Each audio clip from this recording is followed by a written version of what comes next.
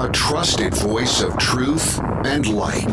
The narratives that mislead most of us aren't outright lies. They're the deliberate omission of facts that could give us a more complete picture. And a rally point for those who've accepted the reality that they are not sheep. The world needs your leadership, and the essence of leadership is using your influence wisely wherever you happen to be standing. This is the Brian Hyde Show.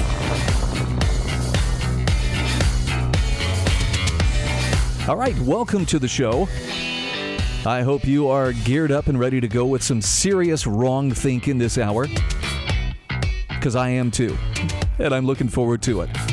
So I know there's a lot of decisions that we all have to make on a day-to-day basis, and one of the big ones that I know my family has not been the only one struggling with is, do we comply with all of the admonitions of it's time to forego Thanksgiving, except for everybody who's, from your immediate household? And I have a real problem with this, as you might have guessed, right? Big surprise. Of course you're going to have a problem with this. That's what makes you who you are. But here's the thing. My mom is 85 years old. And that means that I'm trying to think of a delicate way to say this, but I'm just going to come out and say it. At 85 years of age, it is very plain and very observable to me that she is slowing down. Now, that doesn't mean that, we're just hanging on every minute thinking, man, is she going to be with us? Is this it for her? I saw the same thing with my grandparents roughly 25 years ago when they reached their mid-80s. It was like someone threw a switch, and you could see the decline in their health and their frailty increasing very, very quickly. And this is part of life, okay? So I'm not angling for any kind of sympathy or anything. But my mom has hit her mid-80s. There are some aspects of her health that are not good. Her body's getting tired. It's wearing out. And so here's one of the things that I have to weigh. And I know I'm not the only one who has to consider this sort of thing. But one of the things that I'm trying to weigh as far as, well, what do we do? Do we do the responsible thing and we stay away and, only talk to her on the telephone or whatever? She's not going to do Zoom. She's not that technologically, capable. I'm looking at this and I'm going, I don't know what the odds are of her not being around this time next year. But given her age and stage of life, I would say that those odds are significantly higher than they were last year at this time. And so with that calculation in mind and understanding, there's risk. There's risk. If we go and visit her, there's a possibility one of us or maybe more of us might have COVID or be carrying it and be asymptomatic. But we're going to go see her. And we're going to enjoy a Thanksgiving meal with her, and we're going to celebrate with her, and we're going to enjoy her company. And if, by some chance, she gets ill, that is a risk that all of us have decided is worth it. Now, look, I'm willing to take my lumps. If you want to call me up and tell me what an irresponsible, selfish SOB I am for thinking this way, well, feel free. 801-331-8113. But the bottom line is, look, part of my calculation is that there is no guarantee that she is going to be here this time next year. Again, it's not that I think she's imminently in danger of dying, but I recognize we all live on borrowed time. And my mom is no different. And she's at the age and stage of life where you can't take for granted, well, of course, there will always be next Thanksgiving or there will always be next Christmas. Because you don't know that. And frankly, it's true for all of us, for any of us. I could have a massive heart attack and drop dead, and, it's within the realm of possibility. So rather than living our lives like the sole purpose we were placed on this earth was to avoid catching a virus, which 99% of the people who catch it will survive, we're going to accept that risk. And I understand. It's, not everybody is willing to do that. Some people are like, oh, I can't believe you would do it. It's hard for my mom. She spends a lot of her time watching the news, glued to the news and watching the latest COVID statistics. And, oh, look, it's everywhere. And it's so terrible. And I'm sorry. I a little over a year ago, I interviewed with a major radio station in Salt Lake City, and one of the things that one of the interviewers says is, as I've looked at some of your material, listened to some of your shows, it's clear that you have kind of a beef with Heritage Media. And at the time, I was like, I didn't think it was that much, but you know what? I do. I absolutely do, because right now it appears to me that most of this Heritage Media feeds fear to its audience. Fear, anger, and hatred. And they do it for a very good reason. It brings people in. They click or they watch or they, stay glued to it. They become dependent on it. But it strikes me as especially irresponsible. And it has sickened me to sit back and watch how COVID has been covered. And there are some media outlets that are worse about this than others. But it seems like every story that comes up, look, here's another story, and it's terrible. It's worse than you ever thought. Oh, and look, here's the mother of a 19-month-old child fighting for her life because COVID. Look, it's a tragedy. And it's a tragedy in the same sense when a 19-month-old child is fighting for their life with leukemia. Or has an accidental drowning and is fighting for their life after being pulled out of the hot tub and revived. But I think it's super irresponsible how many of these media outlets go about reporting this in a way that to my eye and to my ear is calculated to keep us in fear. And sadly, when you have nothing to do but kind of, keep to yourself all day, every day, as so many elderly people do, it's tempting to sit there and feed on that. I think I mentioned this in the other hour of my show. And that is, there are people who, when they get up in the morning, the first thing they do is they turn on CNN, or maybe they turn on Fox News, and there they are told, here is what you need to be thinking about today. This is what you should be outraged about. This is what, is the most important thing of the day.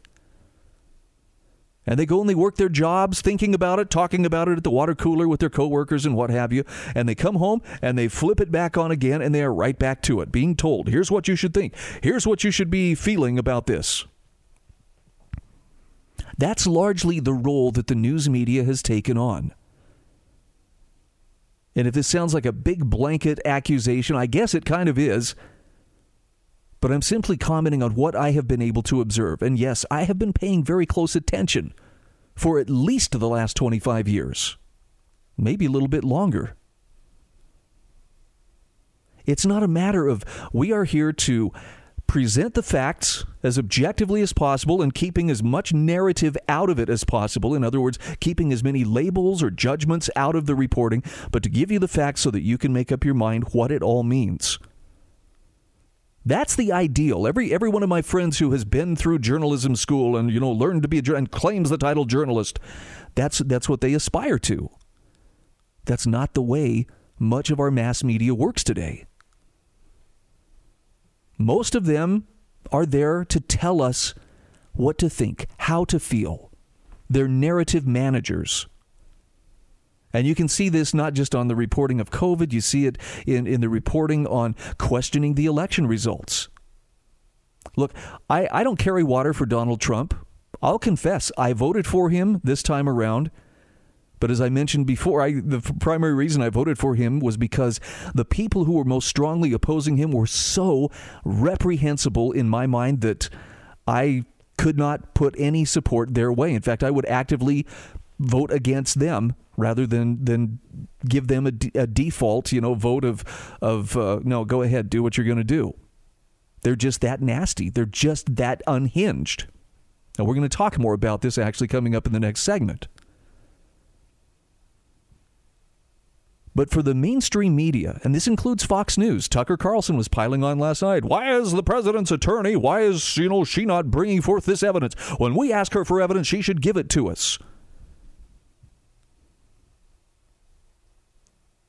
I just think that the corporate control of so much of the media spills down into those who want to keep their job, those who want to keep their platform. They have to toe a certain line. And while I think it's a sad thing with how many people in the process may be only partially informed or perhaps misdirected or maybe even outright misinformed, I also think that there is a golden opportunity right now for alternative sources of information, hint, hint, such as the one you're listening to right now, to keep providing information that you can consider and then make up your own mind about. Because if I haven't made it clear, you don't have to believe a thing I say. I hope it makes sense. I hope you'll consider it. But ultimately, that decision is on your shoulders because you need to own your own worldview. We'll be back in just a moment.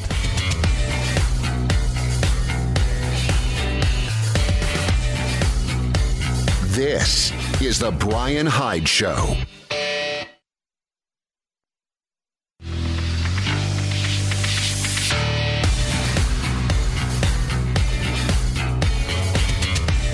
This is The Brian Hyde Show. All right, welcome back to the show. 801-331-8113. So, yeah, I was mentioning that I think it's okay for people to be questioning the results of the election. Now, I know there are those, and it surprises me how many people who ostensibly are on the side of free markets and personal liberty and private property and so forth, who nonetheless can't stand Trump and think this is just an exercise in his ego. He can't get over the fact that he lost, and maybe he lost. Look, I honestly don't know.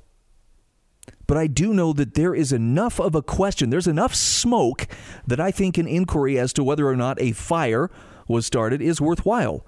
The fact that the mainstream media has been so adamant about, well, we not only have called this, but it is decided and nobody should be questioning it. It's irresponsible. It's destructive. Politicians jumping on board. Oh, for crying out loud. Mitt Romney. Yes, that Mitt Romney. Well, there's no evidence of widespread voter fraud. Yeah, let's explore that a little bit there, Senator Romney. There's no evidence of widespread infidelity on your wife's part, but hey, how much would there need to be? How widespread would that have to be before you started saying, hey, we've got a serious breach of trust here? And I'm sorry to make that so personal, but look, it's the same kind of thing. If you cannot trust the integrity of the voting system, not just at a local level, but generally, if there is a way that it can be gamed to where those who are in power or those who wish to sway the vote have the ability to do so, regardless of what the actual voters have said, I think that's worth investigating. And I think there is ample incongruities to make an investigation worthwhile. Now, maybe it'll be investigated and it can be explained. But I think that we owe it to ourselves to hold off on, pronouncing this is over and done with and everything else is just making you look like a clown. I get that you feel that way, but it still doesn't change the fact that there are some serious inconsistencies. And whether it's about Trump or whether it was about another candidate, at least from where I see this, if the system can be gamed to that extent, then the citizenry has just lost a crucial lever of control over government. They've lost a crucial part of the accountability that those who are elected to represent us have to be subject to. So if the soapbox isn't working, if the ballot box isn't working, that leaves us another box. And that's the cartridge box. And frankly, I can't help but wonder, are we being steered in that direction deliberately? Are we being placed into that position where, this is what it's going to come down to? Let me give you some evidence that leads me to believe that might be the goal for some people. I'm looking at those who have proclaimed themselves the winners, right? It hasn't been officially, ratified or certified. The Electoral College hasn't voted. But by gosh, the media and the Biden transition team, they're eagerly, celebrating, well, this is how it's going to be. We're going to be waking up from this Twilight Zone nightmare soon. Let's look at the other side of that coin, though. because there is a perception on the part of some of them, Alexandria Ocasio-Cortez being one of them, that once we have our hands on power, what we need to do is punish those who weren't with us, those who did not express full-throated support for what we were trying to do and what we are going to do to them. Reverend Ben Johnson, in an article on the Foundation for Economic Education, asks the question, should a qualified employee's political views determine whether he gets or keeps a job? For a growing number of Americans, he says they already do. And in fact, I shared an article that he wrote for American Greatness just a couple of days ago about the Pennsylvania police chief forced to retire by his progressive mayor after 26 years on the job. Wow, what did this chief do that got him shown the door? Well, actually, the chief's wife posted a Facebook message supporting President Trump. Lancaster Police Chief Jared Burkheiser may be the latest victim of cancel culture, says Reverend Ben Johnson, but he won't be the last. Now, interestingly enough, that article was written before the 2020 election. Since then, the female African-American police chief of Portsmouth, Virginia, lost her job. The town's progressive leadership fired Angela Green after she pressed charges against rioters who decapitated and pulled down a Confederate statue, striking a middle-aged black man in the head. The injury left the man temporarily comatose, caused him to flatline twice as his brain swelled dangerously, and required months of therapy to teach him to walk and talk again. City officials fired Green on Monday morning, a little more than 2 months after placing her on paid leave. Now, she plans to sue. And Green will have company in the unemployment line, not merely because of another round of proposed COVID-19 lockdowns or impending minimum wage hikes. A number of political figures have in effect declared a Bush doctrine against the Trump administration. They will make no distinction between the 45th president and those who, quote, enable him. For instance, a former Clinton administration Treasury Secretary, Robert Reich, proposed a Truth and Reconciliation Commission to discover the names of anyone who helped enable the Trump administration. Representative Alexandria Ocasio-Cortez tweeted support of the Trump Accountability Project, which is an effort to blacklist what she calls Trump sycophants to stifle their employment prospects. After the blacklist backlash, the Accountability Project announced last Thursday that this project will no longer be active. Well, thank goodness. Former Obama campaign spokesman Hari Sevagan said employers considering them should know there are consequences for hiring anyone who helped Trump attack American values, threatening not only Republicans, but those who hire Republicans. Now, Reverend Ben Johnson says, depending on how broadly one wants to define helped, that description could encompass 73 million Americans. It could go well beyond Trump administration alumni to include anyone insufficiently supportive of the Great Awakening. And maybe the whole point is to instill the maximum level of fear in the greatest number of political apostates. And he says this is alarming. Americans of all political backgrounds should seek to reverse this lamentable trend for several reasons. Now, here he spells out how employment discrimination harms society, saying first, threatening to lock someone out of polite society over run-of-the-mill political differences normalizes discrimination. Isn't it interesting, too, that it's the tolerant, the woke, that are heading this effort up? That's my annotation. Ben Johnson says, while some find it more acceptable to discriminate against people based on their beliefs rather than immutable factors like ethnicity, sex, or gender identity, he says legitimizing employment bias against any group opens the possibility of bias against every group. Worse, researchers have found that Americans already indulge political animosity to a degree that exceeds discrimination based on race. Second, he says, employment bias denies people the opportunity to share their God-given gifts and talents with others. It deprives their families of an adequate livelihood entirely out of spite. But discrimination doesn't simply hurt those who are discriminated against. It also violates the bigot's self-interest. Viewpoint discrimination in the workplace denies a firm the most productive talent on the basis of often irrational biases. That lowers the office's efficiency, productivity, and ingenuity. And this is borne out by a couple of researchers, Shanto Iyengar and Sean Westwood, who conducted an experiment that allowed participants to award scholarships to either the most qualified applicant or a student who shared the same political views. And when it came time for choosing, they wrote, "Partisanship simply trumped academic excellence. Discriminating against the best and brightest leaves bigoted firms competing for second place." Now, there's more to this. We're going to come back to it in a few moments, but I don't know what the likelihood is of these, Truth and Reconciliation Commissions.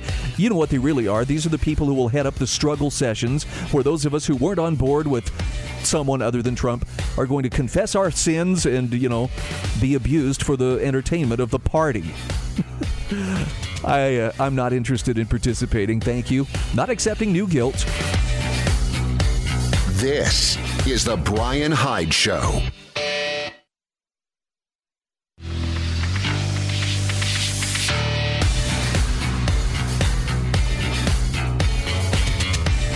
This is the Brian Hyde Show. Hey, welcome back to the show. 801-331-8113 if you'd like to join the conversation. Sharing an article here from Reverend Ben Johnson. Would AOC blacklist 73 million Americans? I mean, this kind of stuff has already started. You've heard the story of the Pennsylvania police chief, who sent packing because his wife posted a Facebook message supportive of Trump. I'm sure you heard about one of the members of I think it was one of the American cycling team members who was kicked off the team because someone asked him on social media, "So you sound like you're a Trumpster." To which he said, "Yes, I am." Boom, there it was. Well, we can't have that kind of hateful, divisive, rhetoric going forward as a representative of our team. I don't know. It just seems a little arbitrary. Seems a little heavy-handed. And as you'll see when we come back to this article here in just a moment, Reverend Ben Johnson talks about how politically prejudiced hiring, preventing people from having jobs if they don't have the political purity that someone thinks that they should, harms businesses in a couple of different ways. Let's go to the phone. Caller, welcome to the show. It's just to keep you in line, Brian. It's like Reverend Johnson says. This is to generate maximum fear in as many people as possible. That's right. It's just like the political corrective. Because if you question, then you can't have accountability. Yep. Period. I mean, that's just the way it is. If you question everything that's going on in your government, we are the government. We are the ones paying for it. And I just don't understand why people can't grasp that anymore. Maybe because it's just too big and too many people work for the government. Well, there's definitely that. There's definitely a lot of people whose livelihoods depend on being part of that taker class, without a doubt. Yep, without a doubt. And I'm still amazed at people complying with this whole corona thing. It's such a farce. It's trying to, the people that are working it's so amazing to watch how their hands are tied if they catch the common cold. The common cold or the flu is corona. You're going to get diagnosed positive if you have a cold. And your hands are tied. Instead of the 3 or 4 day off, thing that you would normally do, get yourself better, start feeling better, get back on your horse and ride. You're not allowed to do that anymore. You now have to stay quarantined, or if you follow their guidelines. Yep. Guidelines. And, it's to keep you, for 14 days, you have to be quarantined. You got to tell everybody else, you've been possibly exposed. This is ludicrous. I agree, and that's why I won't. That's why I'm not willing to comply. Rob, listen, thank you. I've got another caller trying to get through here, and I want to get them on as well. There's an article I'm going to share with you if I have time. This is from Brandon Smith, published today on LouRockwell.com. The title: "Now is the time for Americans to rebel against lockdowns, mask laws, and forced vaccinations." I understand if that sounds fantastical to you and well, now, just a minute, Brian. How do you know that's going to come? I have friends who work in healthcare who are seriously weighing whether or not they can continue to do their job because of what is being required of them. And I don't think it's inappropriate that at least one of them has said, you know what? I don't want to find myself being a camp guard for a COVID concentration camp. And he's only halfway, metaphorically speaking. He sees what is coming. And it looks a lot like medical tyranny. And he's saying, I may have to walk away from what could be a very good living simply because my conscience will not permit me to take part in this. Now, other people's consciences may be a little more malleable. Maybe that retirement or maybe that paycheck is more than they can resist. Whew. All I know is if you want to be a person of character, you are finding yourself in a time where that character is being tested, and it's not going to be an easy test. Back to the phone. Caller, welcome to the show. Yeah, I'm pretty much sick of this, more or less society more than anything, you know, because they're so complacent, and it's like, you know, they call them face diapers, but they're more of a manly depends or something, because these people are just led around like and herded to their own death. You know, there's one more box that we need to think about. See, I was raised on a farm, and this Thanksgiving thing was a big thing around the farm, and it was one of the most celebrated holidays. And my kids, you know, they all love this time of year when everybody, not only a family, but it was more or less friends too. But the other box is it's the bread box. Time to starve these people out and just not to contribute to, and everybody raise their own stuff and completely get away from these government and just starve them out, because they're prepared to take over the farms. Oh, yeah. I'll guarantee you that. Yeah. And they've already got executive orders in where they don't already take over the farms. They'll take over property and everything, declare an emergency. So I think everybody could do it if they just thought small and worried about, just getting on basically day by day and just preparing for the future. Not like storing food is by preparing to make your gardens and that back like in the old days when they didn't have refrigeration and that. There's plenty of stuff that'll tide you over through the winter,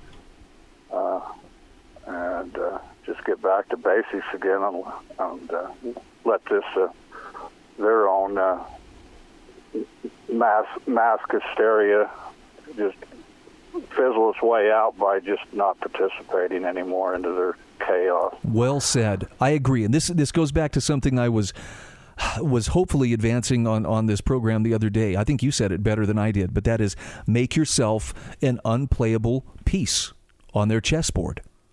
And the way to do that is you make yourself, someone who can't be leveraged. Well, you have to eat sometime. Yeah, we got that covered. Thanks. What? You're not going to come crawling to us, begging for us to come and help you and provide for you?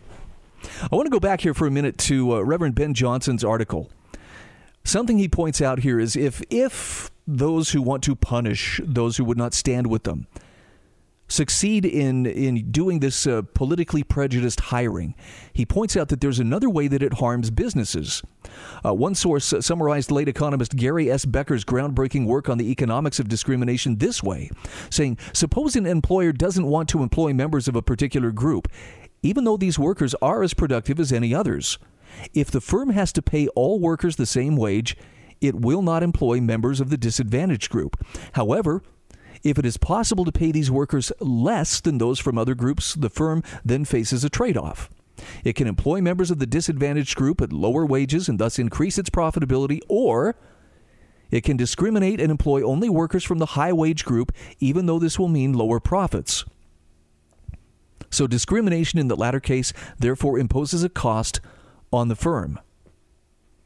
And finally, Reverend Ben Johnson says, if the neo-McCarthyites really believe that President Trump and his supporters are revolutionaries, the last thing they should want is for this group to find itself unemployable, aggrieved, and awash in free time. If they honestly think that job losses make people cling to guns or religion or antipathy toward people who aren't like them, he says it would behoove them to see their political enemies busy themselves punching time clocks, creating goods and services, and entangling themselves in the joys of family life. One can only speculate how better employment prospects might have thwarted previous revolutions. I like this, too, as he wrote in his piece in American Greatness about Jared Burkheiser. He says, we must stand up for Jared Burkheiser. We must demand our right to offend and be offended. We must insist on being judged on the content of our character, not the color of our skin. He says, among these rights is the right to be judged on our performance, not our political orthodoxy. Well said. And I would echo something that he's warning about here, and that is, look, for those who are so politically motivated that they feel like it is not only their prerogative, but it is their duty to punish those who would not stand with them. And by the way, you'll see some of this on the political right as well. You're creating a very dangerous situation. Why? Because when you put someone in a corner where you take everything away from them to the point where they feel like, well, really, I have nothing to lose at this point, one of two things is going to happen. As Solzhenitsyn said, when you take everything a man has away from him, he's no longer under your control. He's free.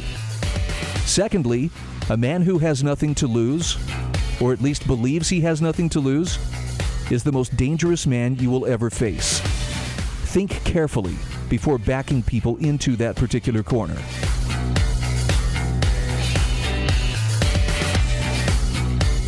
This is The Bryan Hyde Show.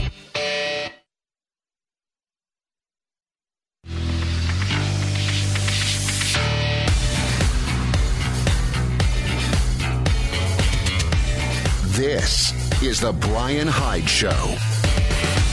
Welcome back to the show. I have a couple of articles posted in the show notes. I'm not going to go into great detail because they're fairly technical. But I think they're worth your time. That is, if you have any interest or use of money. I know not everybody needs it, but for those who do, I don't know if you've ever asked yourself this, but what would a free market in money look like? Believe it or not, that is one of those freedoms that we really take for granted.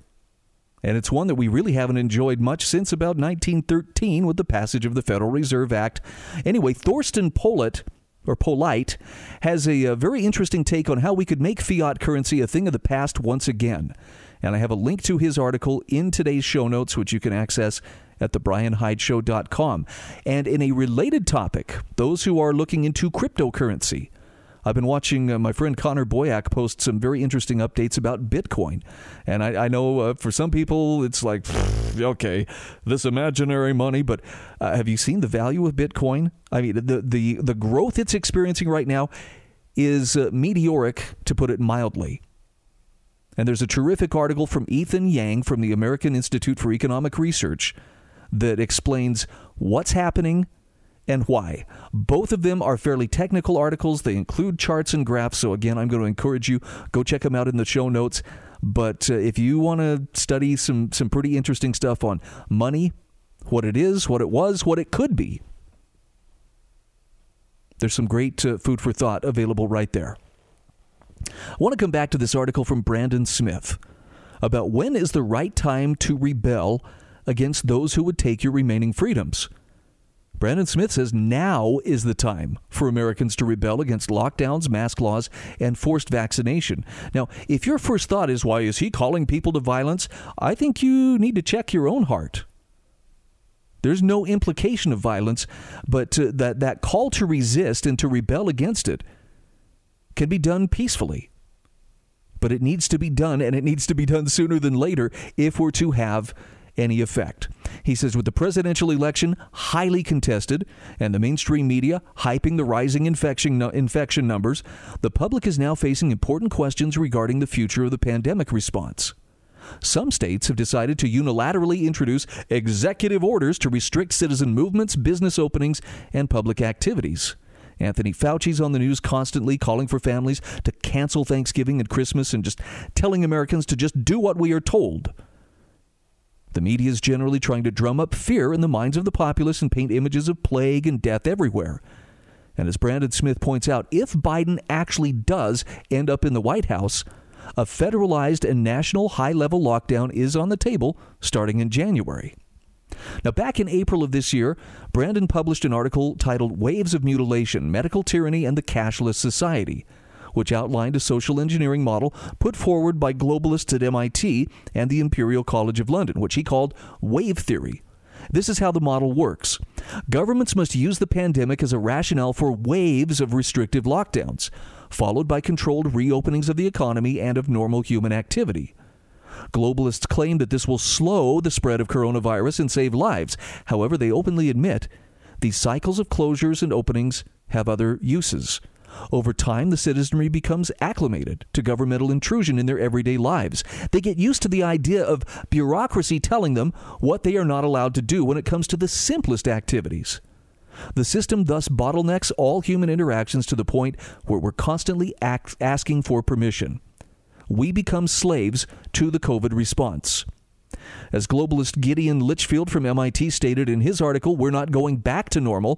Quote, ultimately, however, I predict that we'll restore the ability to socialize safely by developing more sophisticated ways to identify who is a disease risk and who isn't, and discriminating legally against those who are.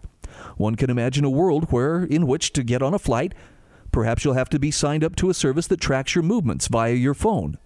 The airline wouldn't be able to see where you'd gone, but it would get an alert if you'd been close to known infected people or disease hotspots. There'd be similar requirements at the entrance to large venues, government buildings, or public transport hubs. There would be a temperature scanner everywhere, and your workplace might demand that you wear a monitor that tracks your temperature or other vital signs. Where nightclubs ask for proof of age, in the future, they might ask for your proof of immunity, an identity card or some kind of digital verification via your phone showing you've already recovered from or been vaccinated against the latest virus strains, end quote. Now, Brandon Smith says, note that Litchfield suggested that in order to participate in the normal economy, you might need to show verification that you have been vaccinated against the latest virus strains. In other words, the elites expect there to be many more viral events or mutations after COVID-19 has run its course. And the restrictions and controls we see today are meant to continue, possibly forever. So the reality is that the wave model is not a very practical plan for stopping viral spread, but it's a perfect method for conditioning people to submit to a high level of control over their personal lives that they never would have accepted otherwise. The COVID response has also been heralded by elites at the World Economic Forum as the perfect opportunity to initiate what they're calling the Great Reset. The reset is a plan to deconstruct what's left of the free market capitalist system, introduce carbon controls in the name of global warming fraud, institute a global cashless monetary system, and finally, move humanity into what they call a shared economy in which the average person is no longer allowed to own private property of any kind and is completely dependent on the system for their basic necessities. Of course, such a complex system of solutions, by which they mean dominance over every individual, would need to be managed in a highly centralized way, meaning global governance by the elitist establishment would be the end result. And of course, naturally, the globalists would reluctantly take the reins of power for the greater good. So Brandon Smith says this is the bigger picture, the underlying threat at the core of the lockdowns and COVID laws. That said, he says there are numerous arguments based on logic and evidence as to why there is no reason for people to submit to such restrictions. And he goes through a pretty simple list here, and I'm just going to touch on the high points here. Coronavirus kills less than 1% of the people it infects. Lockdowns destroy the economy. State governors have no authority to take away your civil liberties, and by the way, neither does the president. Mask laws are unscientific. COVID vaccination is unnecessary and potentially dangerous. And what he comes back to is that rebellion is needed to put a stop to the fear machine. Now listen to how he outlines this. He says, in closing, there are endless reasons why we must end the pandemic lockdown agenda once and for all. Most importantly, the lockdowns, mask orders, and vaccine plans are a stepping stone to something much worse. Medical tyranny and centralization on an unprecedented scale. And he just comes right out and says, I will not personally follow such rules because they are not scientifically or morally sound. They are nonsense designed to frighten the public into complacency and consent. He says a rebellion against such measures would be very easy to win. All we have to do is refuse to follow their mandates. What are they going to do? Lock up millions of people? Shoot us? That would sort of defeat the supposed purpose of the very measures they demand we follow. But he says, and if it comes to violence, so be it. I have no problem fighting to defend my freedoms and the freedoms of future generations. He says, perhaps it's time for conservatives and moderates that stand against the lockdowns to organize for this possible future. Now, I understand those are strong words. Can you deny the truth of what he's saying, though? I understand there are a lot of people who are frightened to the point where they just don't care. Anything to make them feel safe. They will roll over and show their belly because that's the only way that they feel that they can be safe. And they've been taught to see the state as some kind of a hybrid God/parent that will tell them what truth is and provide for all of their needs and tell them what to do and when. Can I just suggest you were not born to live under that kind of subjugation?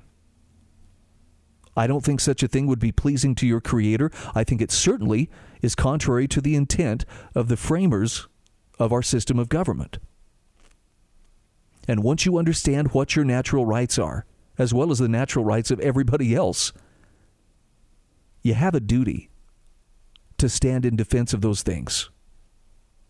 I don't think there are a lot of things in this world that God would tell us you need to defend this even to the point of bloodshed. I do believe that freedom is one of those things. And I don't say that flippantly or say it like, yeah, violence is cool. That's a good thing. I'm just saying that throughout the ages, people who have enjoyed the blessings of liberty, almost without exception, have enjoyed them because at some point someone was willing to literally put their life on the line to secure those blessings of liberty. It's been an awful long time since any generations had to do heavy lifting, but guess what, folks? I think our turn is coming. And the bigger question is, are you and I up to the job ahead of us? Not just physically, but character-wise, spiritually, emotionally. A little something to ponder. This is The Brian Hyde Show.